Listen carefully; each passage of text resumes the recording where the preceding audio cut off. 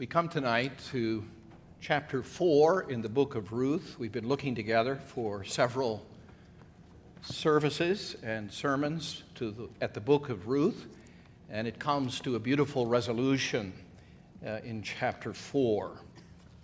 Ruth chapter 4, it's found on page 415 in the Pew Bibles, page 415.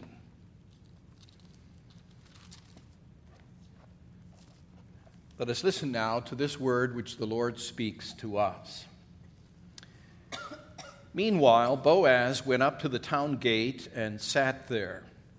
When the kinsman-redeemer he had mentioned came along, Boaz said, "Come over here, my friend, and sit down." So he went over and sat down. Boaz took 10 of the elders of the town and said, "Sit here," and they did so. Then he said to the kinsman-redeemer, "Naomi, who has come back from Moab, is selling the piece of land that belonged to our brother Elimelech. I thought I should bring the matter to your attention and suggest that you buy it in the presence of these seated here and in the presence of the elders of my people. If you will redeem it, do so. But if you will not, tell me, so I will know. For no one has the right to do it except you, and I am next in line." "I will redeem it," he said.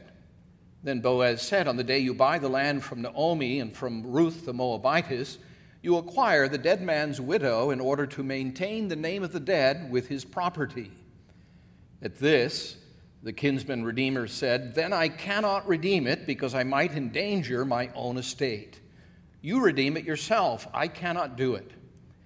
Now, in earlier times in Israel, for the redemption and transfer of property to become final, one party took off his sandal and gave it to the other. This was the method of legalizing transactions in Israel. So the kinsman-redeemer said to Boaz, "Buy it yourself." And he removed his sandal. Then Boaz announced to the elders and all the people, "Today you are witnesses that I have bought from Naomi all the property of Elimelech, Kilion, and Mahlon. I have also acquired Ruth the Moabitess, Mahlon's widow, as my wife, in order to maintain the name of the dead with his property, so that his name will not disappear from among his family or from the town records. Today you are witnesses." Then the elders and all those at the gate said, "We are witnesses. May the Lord make the woman who is coming into your home like Rachel and Leah, who together built up the house of Israel. May you have standing in Ephrathah and be famous in Bethlehem. Through the offspring the Lord gives you by this young woman, may your family be like that of Perez, whom Tamar bore to Judah." So Boaz took Ruth, and she became his wife. Then he went to her, and the Lord enabled her to conceive, and she gave birth to a son. The women said to Naomi, "Praise be to the Lord, who this day has not left you without a kinsman-redeemer. May he become famous throughout Israel. He will renew your life and sustain you in your old age. For your daughter-in-law, who loves you and who is better to you than 7 sons, has given him birth." Then Naomi took the child, laid him in her lap, and cared for him. The women living there said, "Naomi has a son." And they named him Obed. He was the father of Jesse, the father of David. This, then, is the family line of Perez. Perez was the father of Hezron, Hezron the father of Ram, Ram the father of Amminadab, Amminadab the father of Nahshon, Nahshon the father of Salmon, Salmon the father of Boaz, Boaz the father of Obed, Obed the father of Jesse, and Jesse the father of David. May the Lord bless this reading and our hearing of his word this evening. Dear congregation of our Lord Jesus Christ, you've probably heard it said that every good story begins with a question or a problem that needs resolution. And the story that unfolds in respect to that question or that problem involves resolution. And it comes to a conclusion. And if you're like me, you like a happy ending. It ends with words something like, "And so they lived thereafter happily and joyfully together for many years." Now, this is a story, the book of Ruth, but it's more than a story. It's not a fairy tale. It's the story, as I've been suggesting to you all along, of God's great work in redemption. The history of the human race since Adam's fall in respect to God's work is always a history which has redemption at its core. And all of the lines and all of the paths lead inexorably, inescapably to one place.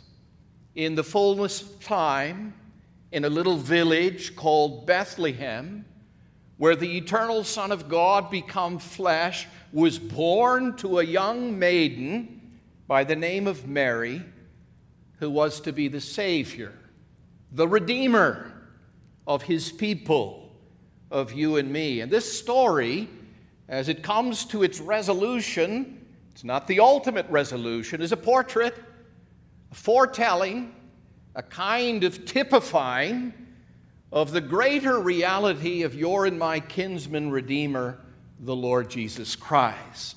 And we're going to conclude our service after the sermon tonight by singing, "I will sing of my Redeemer, who at the cost of his own blood and life purchased, set me free, and granted to me redemption full and free."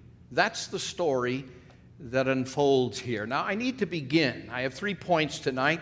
First of all, redemption refused by an unnamed relative who was a near relative kinsman of Naomi and Elimelech, then was Boaz, who himself says he's next in line. Redemption refused. And then secondly, redemption embraced by Boaz. And then lastly, redemption confirmed. But before we look at the story as it unfolds at the outset, let's consider for a moment, go back to something I mentioned this morning. I think your pastor has larger ears than I do because this microphone keeps wanting to come off of my ear. I do my best to fiddle with it. Hopefully it'll stay on for the remainder of the service. But I told you that from Deuteronomy 25, the Lord had provided that among his people, they were to be their brother and their sister's keeper. They were in God's name, the Lord's name, to so act in relationship to each other that they represented, imitating the love and kindness of God toward them. And that meant, in particular, that if you were a near relative, actually in the Old Testament it's more complicated than simply in the instance of a widow. You know, for example, in the book of Numbers, that there was a provision for the redemption that was provided for a family member in the case of someone within the family having been murdered. It was authorized by the Lord that justice could be meted out and the lost, murdered relative redeemed, so to speak, by an act of vengeance. There's also in the Old Testament a provision if you, for whatever reason, would lose your portion, that parcel of land that the Lord God gave to his people and to the various tribes and their families, which represented their portion as recipients of God's blessing and favor. If you, because you were a poor farmer, because you mishandled your inheritance, lost that inheritance, it was permissible and even perhaps became a slave, indentured servant, working and laboring to get back that portion in the land that had been lost. There was a provision for the redemption of persons who had become slaves. In fact, there was a provision after 7 times 70, 49 years, the Jubilee, where every person in Israel freely and graciously would find their family's portion and their inheritance among God's people from the Lord restored to them. The principle of redemption, you see, was embedded even in God's gracious law. But now more specifically, I read this morning from Deuteronomy 25. What happens in the case of a woman in Israel whose husband dies, she's now a widow, without a son, who can carry on the family name, and retain ownership of that land granted to the family as their rightful inheritance among God's people? Well, there was the Levirate law, which said that the nearest brother of the deceased, brother-in-law to the widow, who is now childless and without a husband, it was his obligation to, in the name of his brother and his brother's line, to take his brother's widowed wife as his own wife. And if the Lord grant them a son, that son would carry on the family's name and keep its portion among God's people. It was a provision that in the book of Ruth is called the role of the kinsman, the near relative redeemer. And you know where the story begins. If you go back some time ago when we started in the book of Ruth, it begins with a widow by the name of Naomi who's lost her husband, Elimelech, while in Moab, and her two sons, Mahlon and Chilion. Only in chapter 4 do we find out that Mahlon was the husband of Ruth, not Orpah. First time that's mentioned, incidentally, in the book. And her Moabite, his daughter-in-law, who pledges loyalty to Ruth, to her people, and to her place, and to her family, and to her God, they're in a desperate situation as widows. God is a God who has a special heart, the word of the Lord tells us, for orphans and widows. Who will come to help them? Who will maintain the family name of Naomi's husband, Elimelech? Who will preserve the name of their family in the line of the generations, in the registry of God's people? We would call it the church directory. But more importantly, who will secure for them the retention, the preservation of their inheritance, their portion among God's people? Well, enter Boaz. As we saw this morning, Boaz pledges in response to Naomi's scheme to propose marriage to Boaz, kinsman redeemer of her husband Elimelech, that Boaz is willing. He's ready. In fact, the chapter ends, chapter 3. I didn't stress that this morning because I was running out of time, but it says, Naomi remarks regarding Boaz, the man will not rest. He'll stop at nothing to do what is obliged of him as a kinsman redeemer until the matter is settled today. And notice how chapter 4 begins. We're told that Boaz, shortly thereafter, early in the day, no doubt, goes to the town gate so that the matter can be adjudicated. And he sits down there. This is where, in Israel, the important business relating to their life together would be transacted. And this, we've been told in the earlier chapter, chapter 3, by Boaz, that there is someone, although the author of Ruth does not tell us whether this was a brother of Elimelech, unmarried, who could do for his deceased brother, with respect to Naomi's family, what was necessary. We just know that Boaz was not the nearest of kin. And when the kinsman redeemer, who was first in line to do for Naomi and her family and for Ruth the Moabitess what was obligated, when the kinsman redeemer he had mentioned came along. Now notice something in the story. The name of Boaz is going to be celebrated in perpetuity among God's people. Even in Cottage Grove Christian Reformed Church, on this September 1, 2019, we name the name of Boaz. We don't know this man's name. He remains nameless. It's part of his shame. It's part of the Lord's word concerning his failure to be his brother's keeper. But when this kinsman, he had mentioned came along. Boaz says, "Come over here, my friend, and sit down." So he went over and sat down, and Boaz, to make the matter legal, invites 10 elders, a full number of the elders of the town, and he says, "You sit here," and they do so, and then he says to the kinsman redeemer, nearer in line, first in obligation to redeem Naomi's family, he says, "Naomi, who has come back from Moab, is selling the piece of land that belonged to our brother Elimelech. I thought I should bring the matter to your attention and suggest that you buy it in the presence of these seated here and in the presence of the elders of my people. If you will redeem it, do so. But if you will not, tell me, so I will know, for no one has the right to do it except you, and I am next in line." Now, having heard this, we're told by the author of Ruth, "I'll do it," he said. "I'm ready to pay the price to acquire the land of Elimelech, even as you propose." Sounds good. But he hasn't the courage of his convictions. He doesn't really mean it, because we're told immediately after his saying, "I will redeem it," then Boaz said, "On the day you buy the land from Naomi and from Ruth the Moabitess, the land of her deceased husband and Ruth's father-in-law, the dead man's widow, in order to maintain the name of the dead with his property, you will have to, in the bargain, not only obtain the property, the inheritance belonging to Elimelech's family, but you'll be under obligation, according to the law of KinsmanRedeemer, to take Ruth the Moabitess as your wife,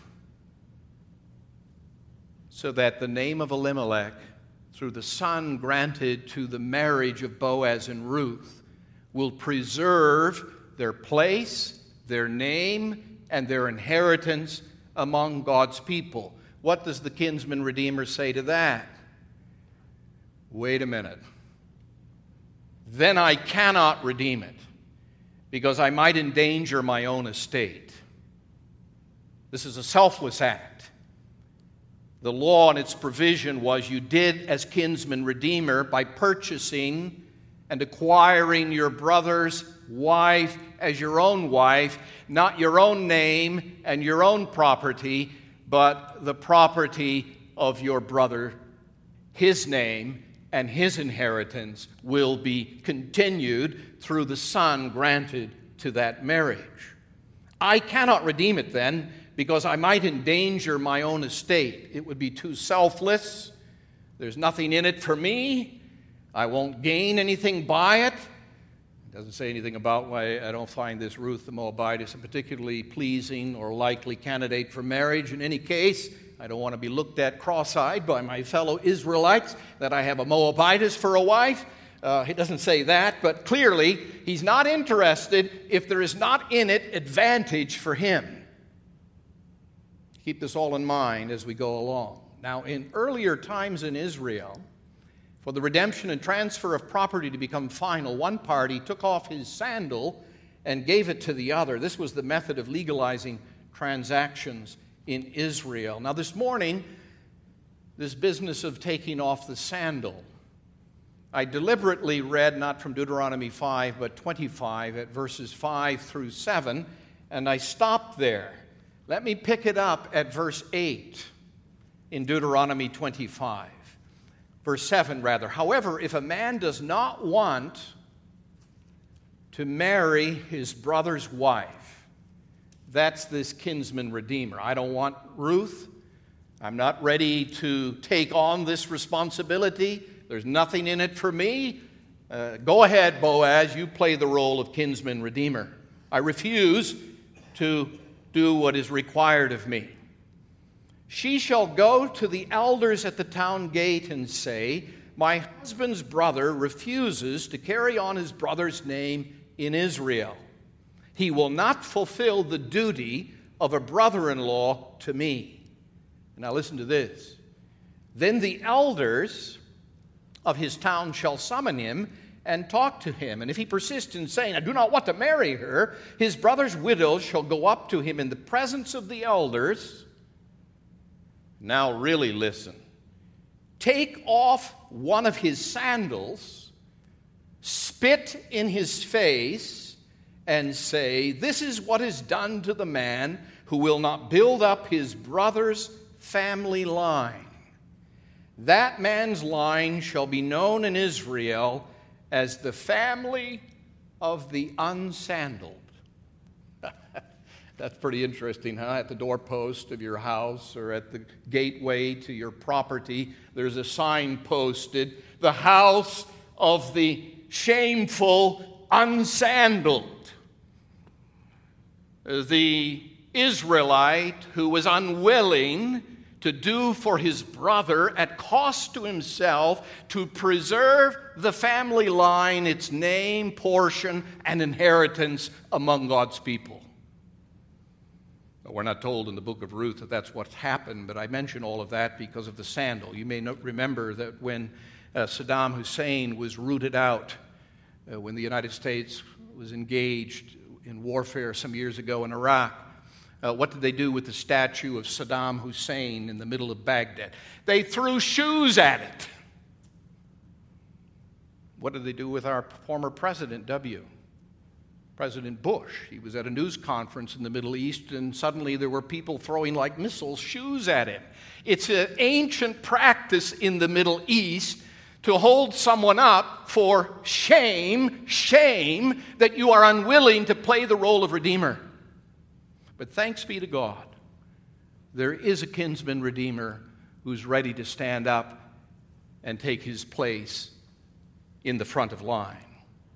So the kinsman Redeemer says to Boaz, "Buy it yourself," and he removed his sandal. And then Boaz announced to the elders and the people, "Today you are witnesses that I have bought from Naomi all the property of Elimelech, Kilion, and Mahlon. I've also acquired Ruth the Moabitess, Mahlon's widow, as my wife, in order to maintain," notice this, "the name of the dead with his property, so that his name will not disappear from among his family or from the town records. Today you are witnesses." And the elders in unison say together, "We are witnesses. May the Lord make the woman who is coming into your home like Rachel and Leah, mothers in Israel, who together built up the house of the Lord, the house of Israel. May you have standing, Boaz, in Ephrathah, and be famous in Bethlehem. Through the offspring the Lord gives you by this young woman, may your family be like that of Perez, whom Tamar bore to Judah." What was Boaz willing to do? A man of honor, a man of stature, a man of good reputation in the church. He takes to himself a young widow from, of all places, Moab, at great cost to himself, selflessly procuring, redeeming, purchasing the line and the family of his brother Elimelech, that it might be preserved in the house of Israel, that their portion and inheritance will be received not only by Naomi and by Ruth the Moabitess, but by their descendants after them. And so Boaz steps up to the plate, and he plays the role of kinsman redeemer, selflessly obtaining and doing what was necessary to obtain for Naomi and for the house of Elimelech, its preservation among God's people and in the portion of their inheritance in God's covenant. And now you know the rest of the story. That redemption is confirmed. Not long thereafter, Boaz takes Ruth. She becomes his wife. He goes into her. The Lord enables her. One of the few times in Ruth where the Lord is directly mentioned as directly acting, even though the whole of it is entirely within the grasp and the handiwork of God's providence and grace in the family and in the line of Elimelech. The Lord enabled her to conceive. And we end with what? The birth of another kinsman redeemer by the name of Obed, which means servant. And then the story concludes with a piece of the genealogy of the family line of the tribe of Judah, of the family of Elimelech, and of now Boaz and Ruth. And then through them, Obed, father of Jesse, father of David.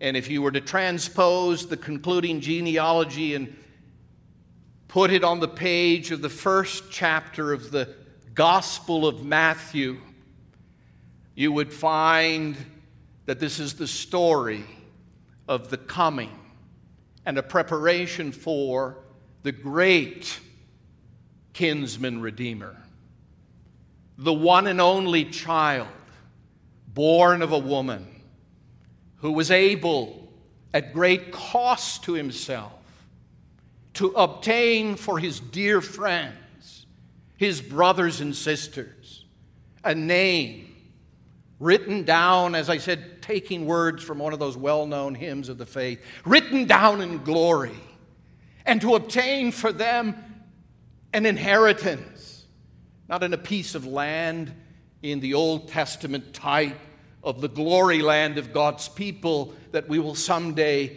enter into in its fullness. And you know, brothers and sisters, I think I mentioned this really early on in the series in Ruth. There's that beautiful language employed by the author of Hebrews. Who is our kinsman redeemer?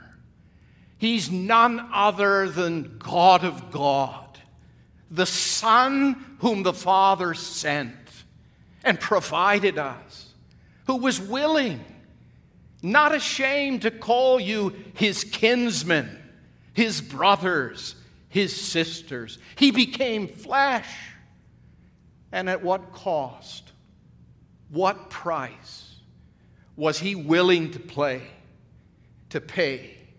to purchase your redemption, so that you would be set free from the fear of death, so that you would be an inheritor of a land, a world, a new creation without end, that you would come to live in the land of the living and know in Christ that everything that belongs to him is now also become yours.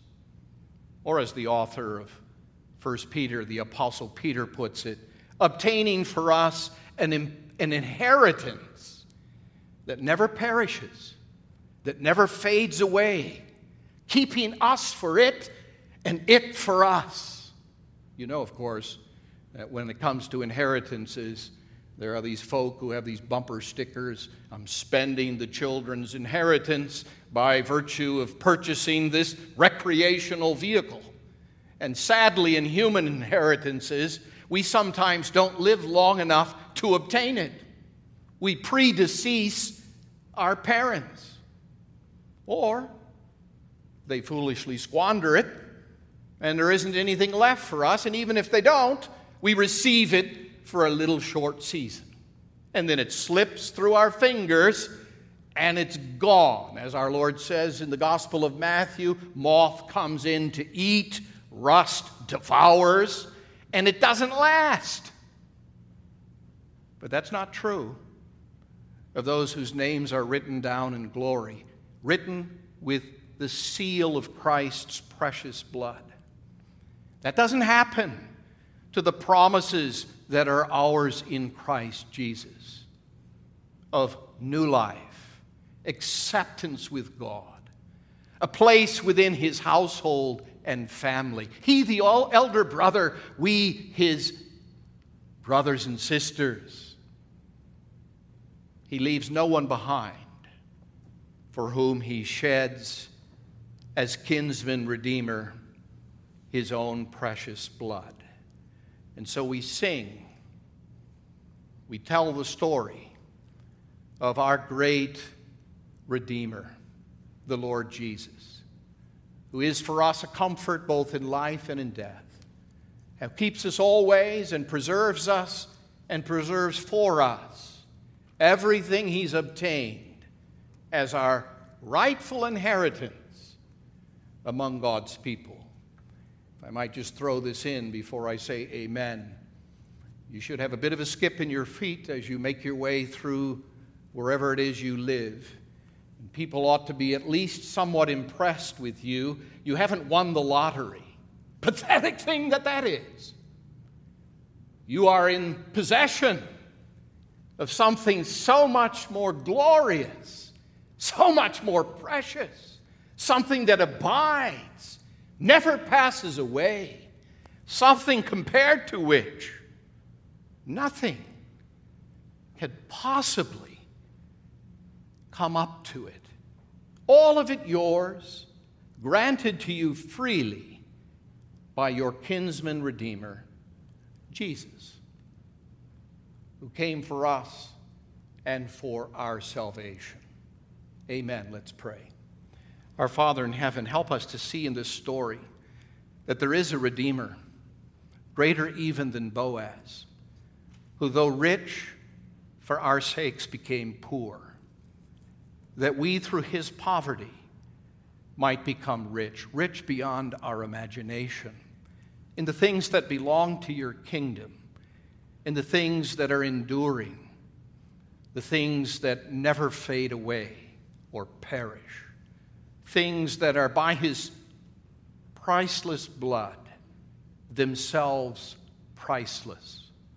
And so we will sing until the Lord calls us home, and we wait for the day of entry into the fullness of our inheritance in Christ. We will sing of our Redeemer. Help us, we pray. In Jesus' name, amen. Let's